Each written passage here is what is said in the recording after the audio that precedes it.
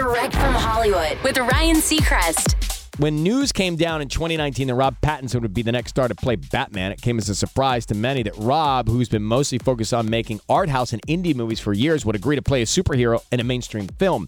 But he shared with Inside Film magazine, playing the Caped Crusader is actually a dream fulfilled, saying, out of all the comic book characters and that kind of movie, I've seen every single Batman movie in the cinema, which I haven't done for any other series. All the Batman movies achieve what they set out to, and they're all really interesting according to their time and place. I've always loved the character.